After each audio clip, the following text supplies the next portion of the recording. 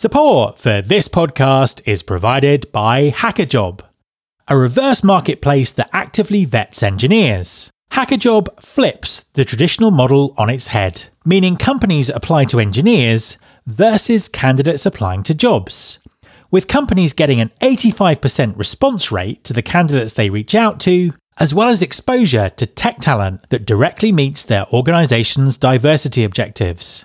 After all, the ability to attract, hire, and retain tech talent from all backgrounds is critical to every organization's success. Companies such as S&P Global, CarMax, and Sensor Tower are all using HackerJob, so why not join them? Go to hackerjob.com/future to get your free 30-day trial today. That's hackerjob.com/future. And HackerJob is spelled HACKAJOB. There's been more of scientific discovery, more of technical advancement and material progress in your lifetime and mine than in all the ages of history.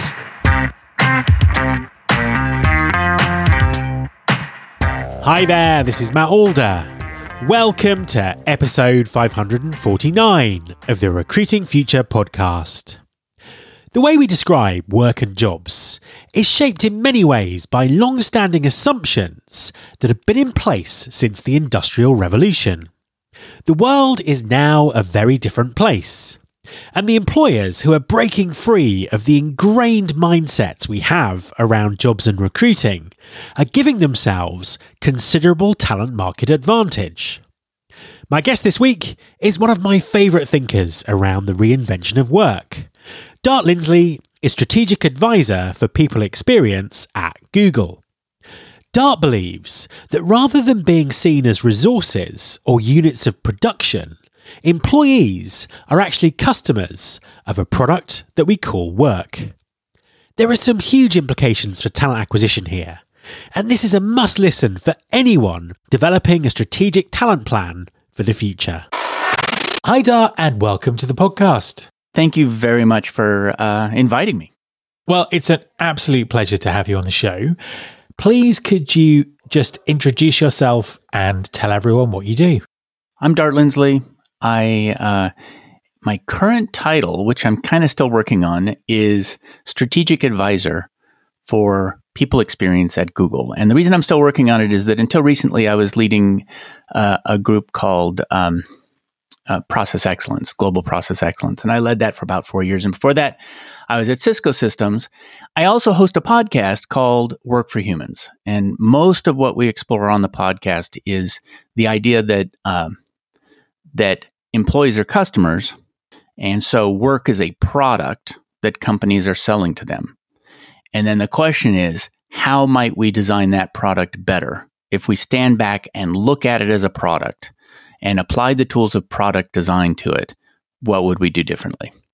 I think your thinking on this is absolutely fascinating. And I'm really excited to talk about it and get into it and talk about the implications for things like recruiting and recruitment marketing and talent acquisition. Let's start from the start. How are we looking at work the wrong way? How should we be looking at work? Right. And the way we're looking at it the wrong way is we're not looking at work. We're looking at employees. And so here's the background. And this is a very industrial age idea, which is that employees are seen as an input to production. And so that means that employees are framed as the same way that we would frame capital equipment or raw materials or real estate, which is something that needs to be brought into the company in order to produce something for our customers. You can hear it in the way we speak about employees, which is that we say employees are our most important asset. And so we are framing people in fact, that's sort of considered a compliment.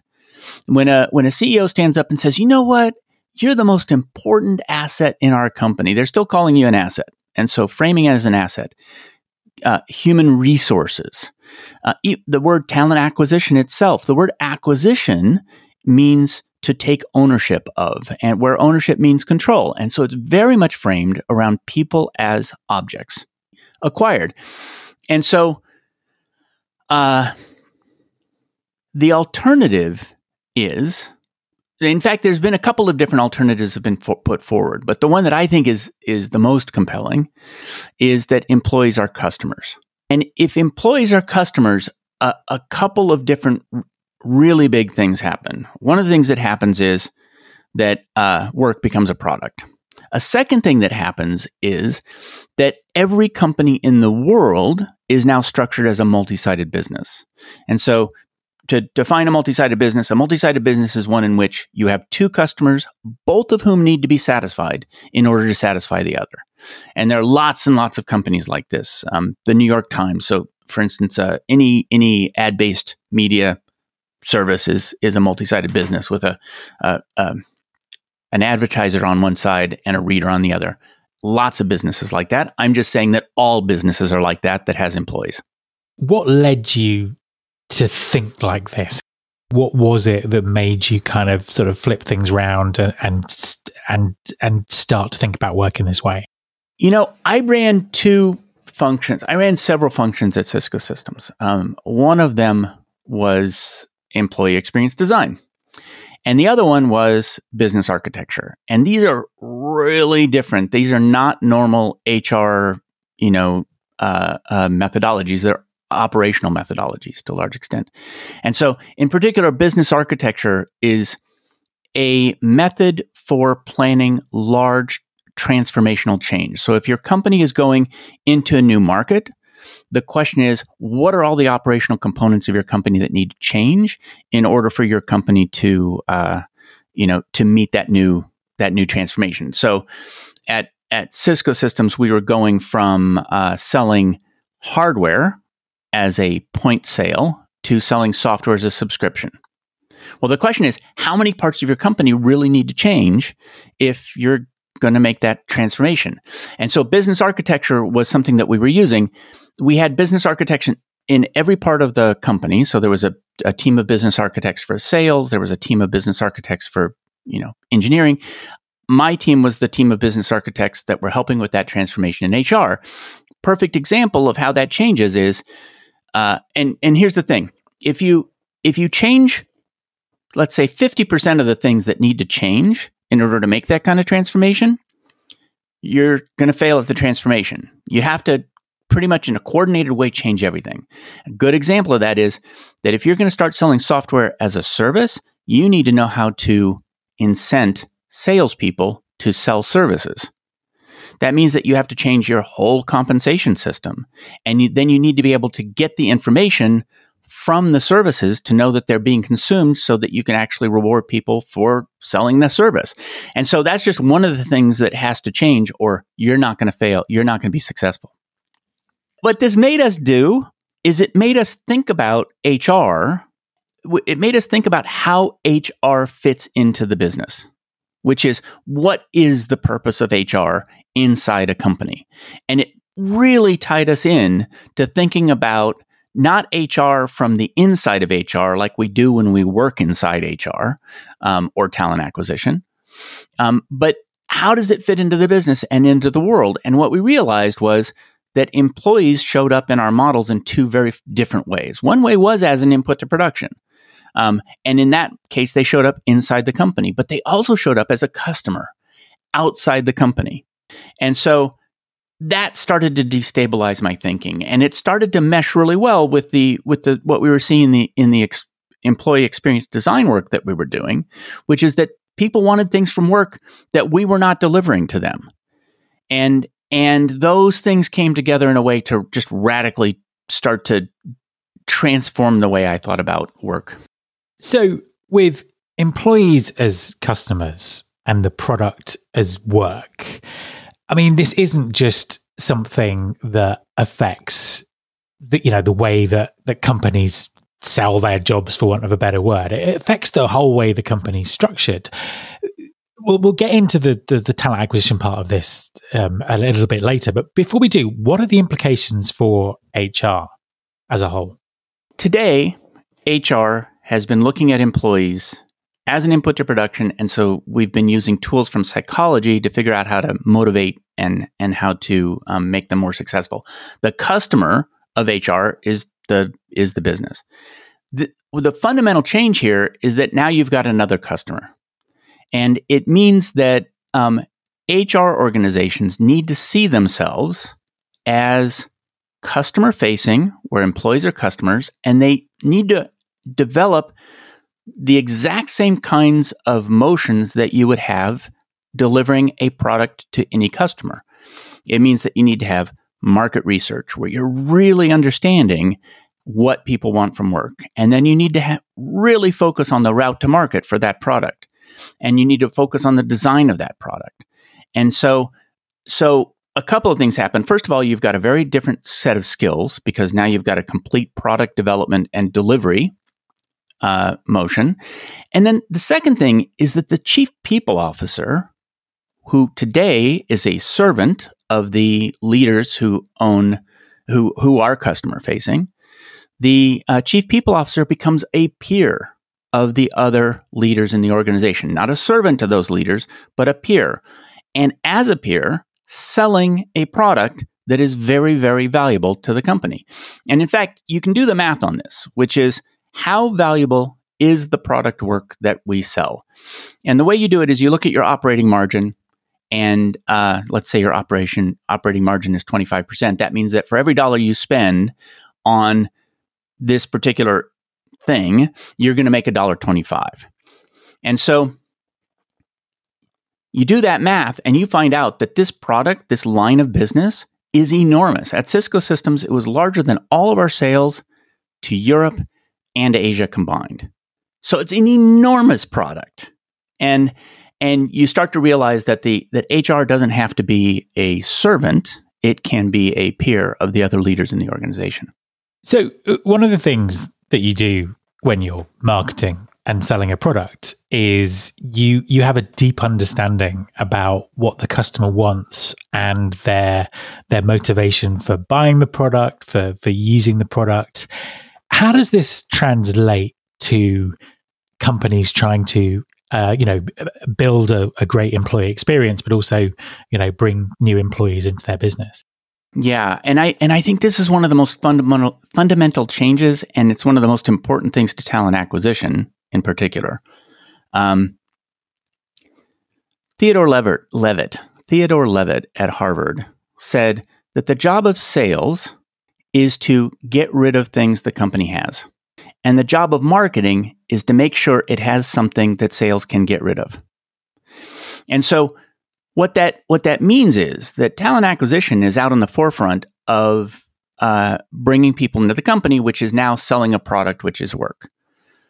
The problem is that we are not producing a product that's easy to sell in many cases. And the thing about work is that work is not a point sale, it's a subscription model. So the way to think about work is that employees subscribe to work. And that means that the sales motion is a land and expand sales motion.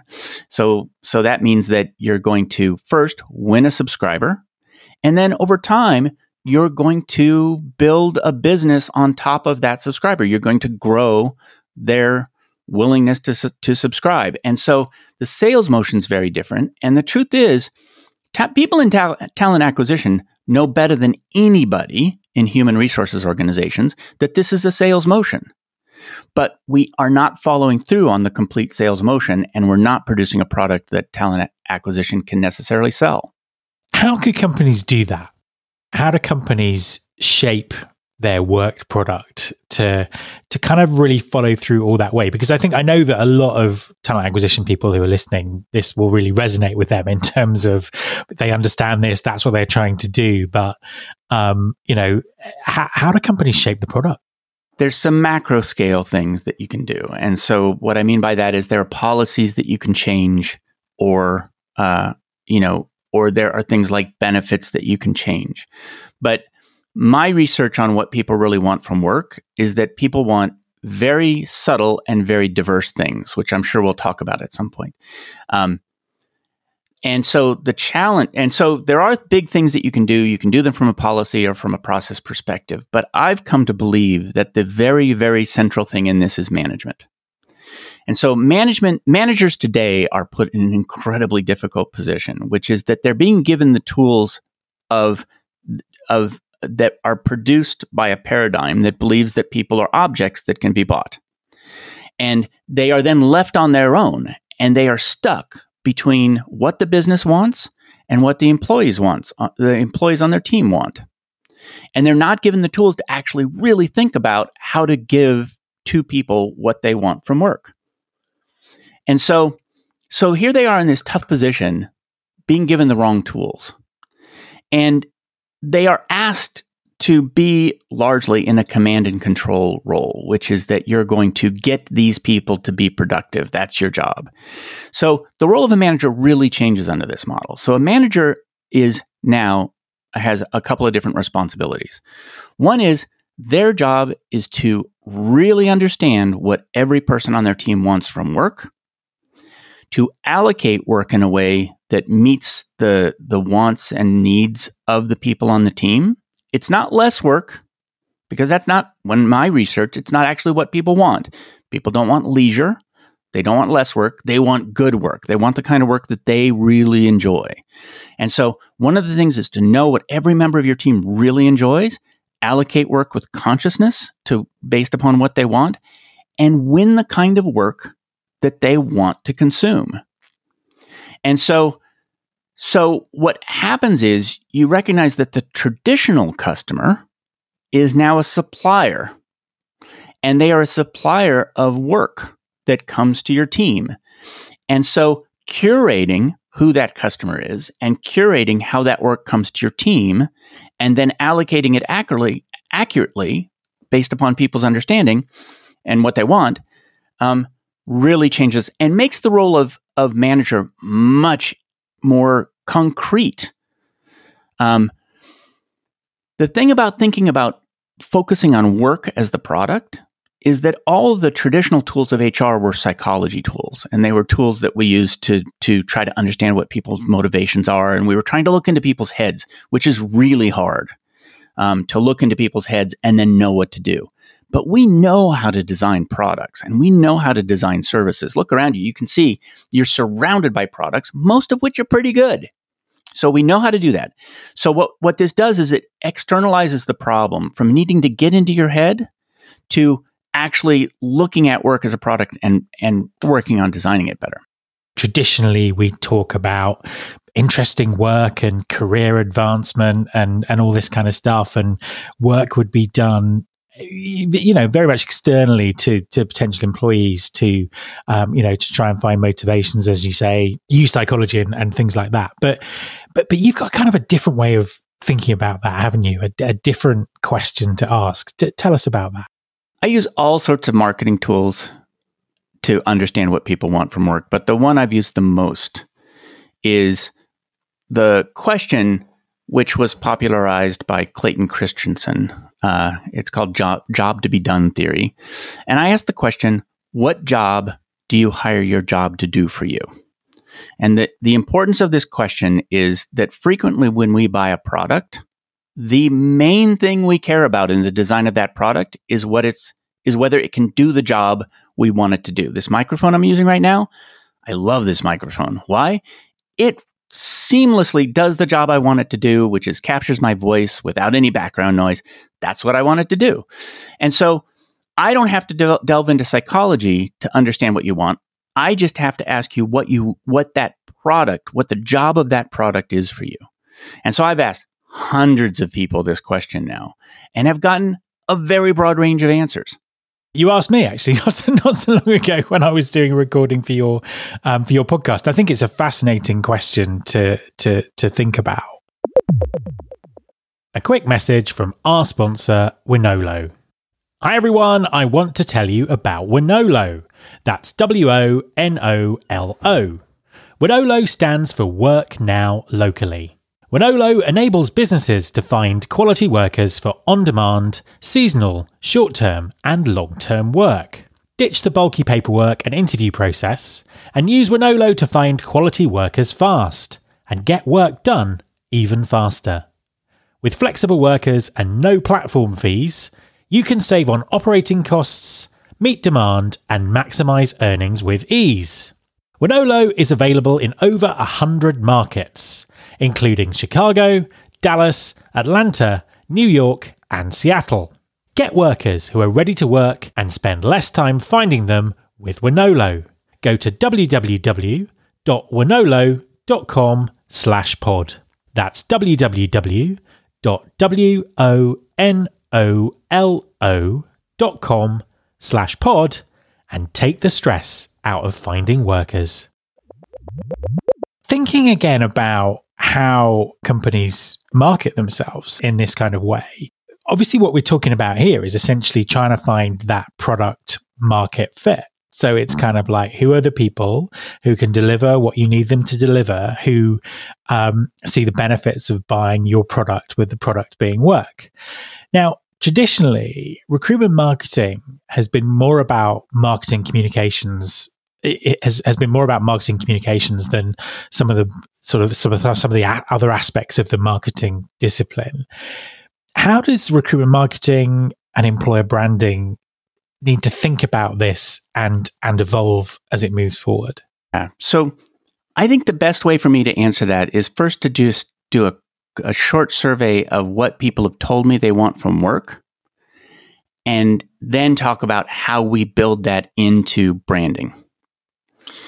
So a lot of what people say they want from work when I ask them this question are things you'd expect. They want enough money to take care of their family. They want enough money to retire. They do want enough money to buy other experiences, like eating out or something like that. Almost every company provides that. And so that's not really a differentiator anymore. In fact, money is a base commodity, which is that most companies will give you money. They want learning. Again, pretty much what you'd expect. They want to grow themselves. But as you go deeper into this, people have answered this question in a lot of different ways. People on my team tend to answer this question, I hire my job to give me puzzles to solve, which is, these are people who do crosswords on the weekend. In fact, one of my team members used to take the GRE logic exam over breakfast, the test booklets that she kept next to her table. And that's because she loved to solve problems. And my job as a manager was to give her the kind of puzzles that she loved to do. Other people have said, one person said, I hire my job to pretend. And when they said that, I didn't understand what they were talking about. And I asked them, I said, what do you mean you hire your job to pretend? And they said, I hire my job to pretend to be a vice president. And so I like to put on my vice president costume and I like to go to work and pretend to be that thing. And I said to them, you are a vice president. You're a vice president in a Fortune 50 company. And he says, no, I'm not a vice president. I'm a jazz musician. And I spent so many years on the stage as a jazz musician that I became addicted to an adoring audience. And so that's what I want from work. I want the stage. I want the lights. And since then, and by the way, every time I find one of these things and I interview somebody about them, I find out like 5 more people who want that. A lot of people hire their job to build things. That's what they love to do. All they really want is a tool shed, well-equipped, supplies. They'll build whatever you want, but that's what they love. And so there's lots of different things. One person said, I hire my job to pay my debts. And I said, your student debts? And they said, no, the debts to my grandmother who worked weekends to put me through college. Another person said, some people say, I just hire my job to get out of the house. I want it to structure my life. Well, I don't need to get out of the house, but my spouse needs me to get out of the house at least 4 hours a day. Some people say, I hire my job to make me look good at parties.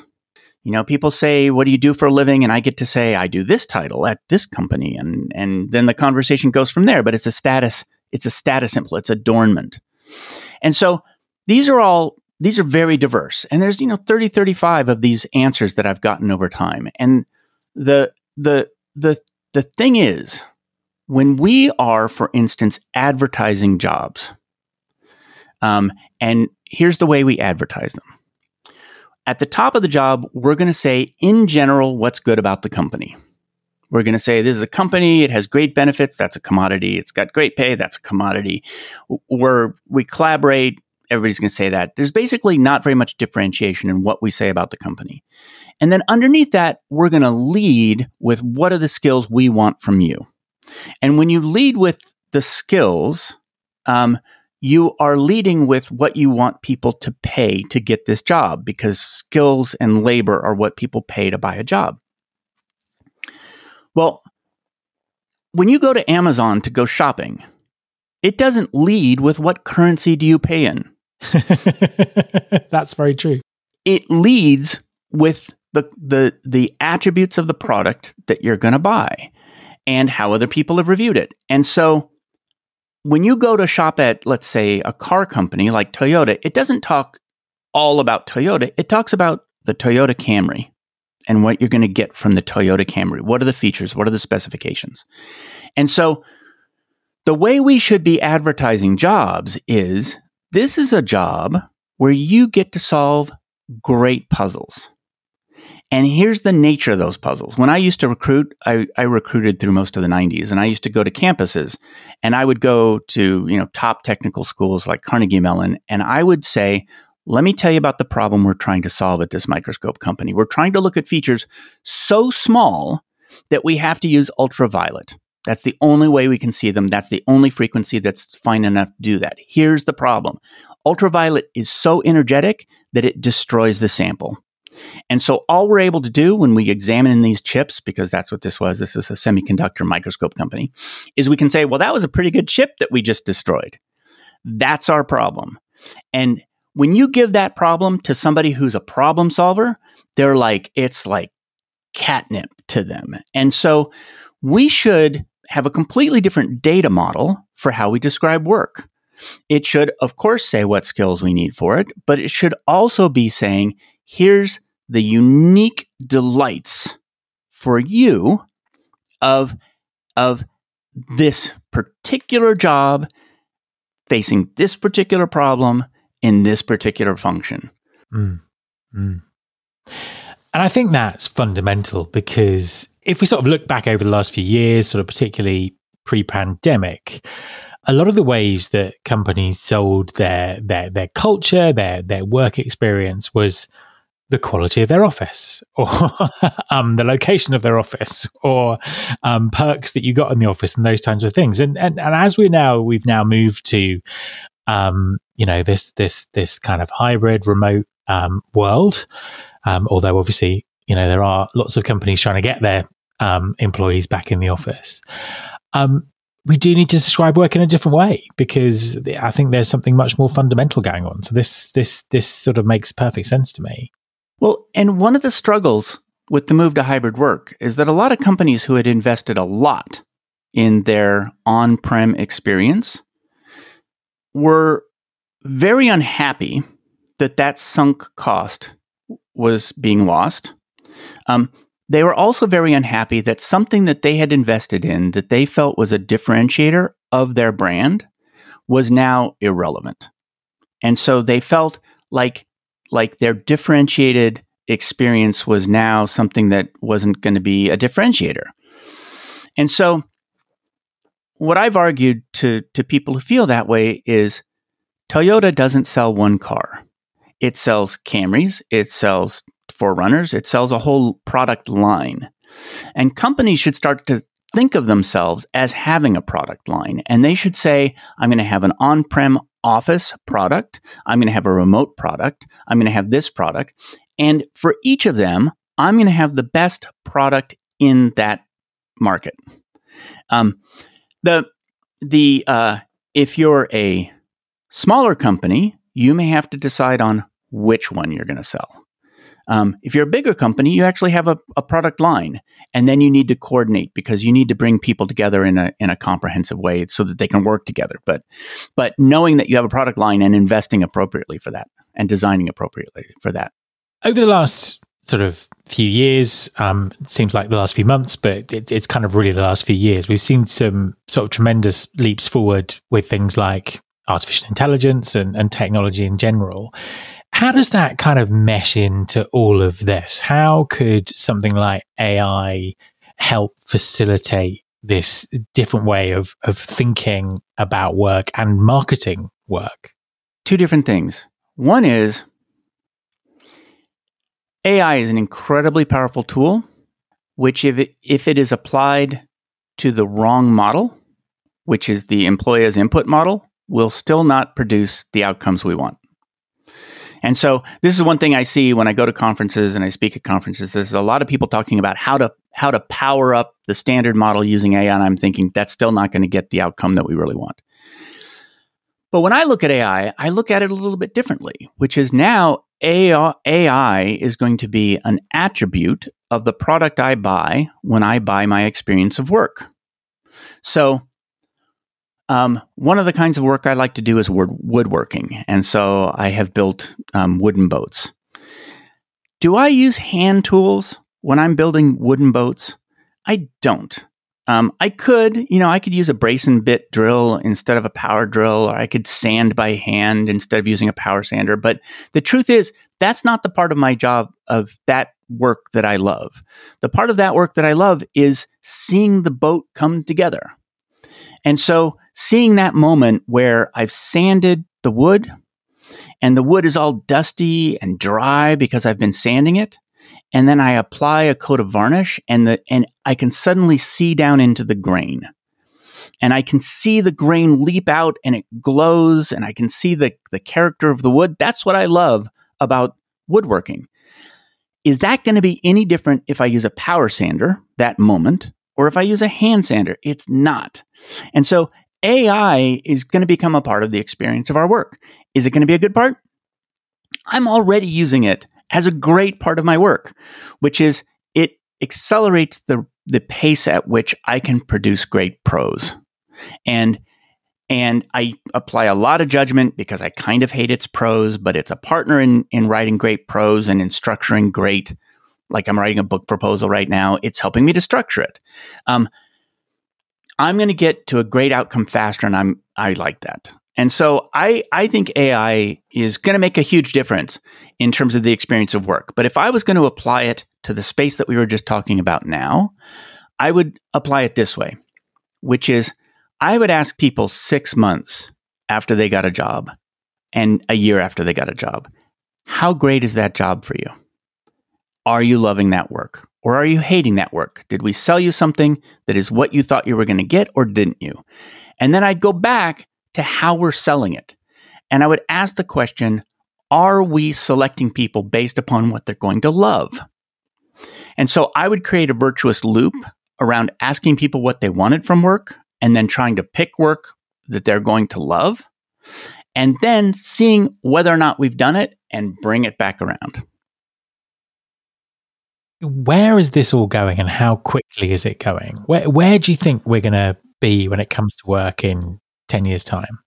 So this approach that I'm talking about, which I call the work for humans approach, because the whole history, and that's the name of the podcast, is work for humans. The whole history of work has been about finding humans for work. And so this philosophy is finding work for humans. And there are different places where this is emerging. Surprisingly, it's emerging somewhat from gig work. And that's because a company like Uber recognizes that drivers are customers. They know that if they don't provide the kind of experience that their drivers want, they're just going to drive for Lyft the next hour. And so they are recognizing, not that that's a great job, but they recognize that that's a customer. They look at customer churn. They think about whether or not they're delivering the kind of product that's going to attract that driver. It's emerging from B corporations. And so B corporations are those corporations that have a triple bottom line. They recognize that there are shareholders, employees, and the environment or social good. B Corps are starting to care about employees the same way that they might care about a customer. They don't really have the tools yet, in my opinion, that I'm talking about around really treating work like a product, but they do frame it that way. You see this emerging in shoots in companies. Maybe the whole company is not able to transform, but you see it emerging as shoots. And so if we keep going down this path toward work as a product and employees as customers, What I see is that there are enormous economies of value flowing through companies that are non-monetary, that are flowing toward employees, and that are not optimized today. And so there's the economy of puzzles flowing through a company. And today we allocate that work randomly, but if I know what kind of puzzle one employee loves versus what kind of puzzle another employee loves, I can allocate work in a way that's attentive to what they really care about. And the world's better for that. It doesn't cost the company anything to just be mindful about who likes what kind of work and allocate it accordingly. And so what I see when these economies of non-monetary value start being optimized is that I don't want to say it. Let me think about how I really want to say this. Imagine companies where way more people come to work, and instead of feeling dull and dead and not alive, they feel whole and alive and impassioned by their work. We consume, as a species, 8 trillion hours of this thing work a year. And to date, it has not been designed as a product. That's a tragedy. And so when I look at the future of work, I see companies where they have kindled a fire at their heart. And that fire is that both sides of the multi-sided business are getting something that they love, as opposed to one side of a multi-sided business getting what they love. So it's a historic shift that's possible. We see hints that it's emerging, and I'm arguing for a much greater movement in that direction. Dart, thank you very much for joining me. It's been delightful to be on the show. My thanks to Dart.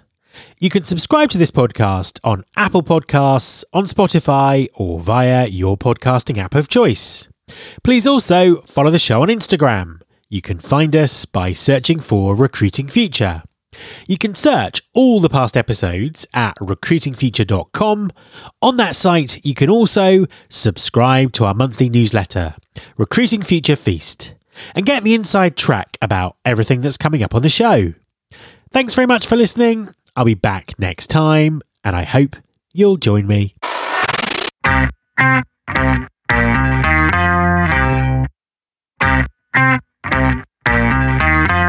This is my show.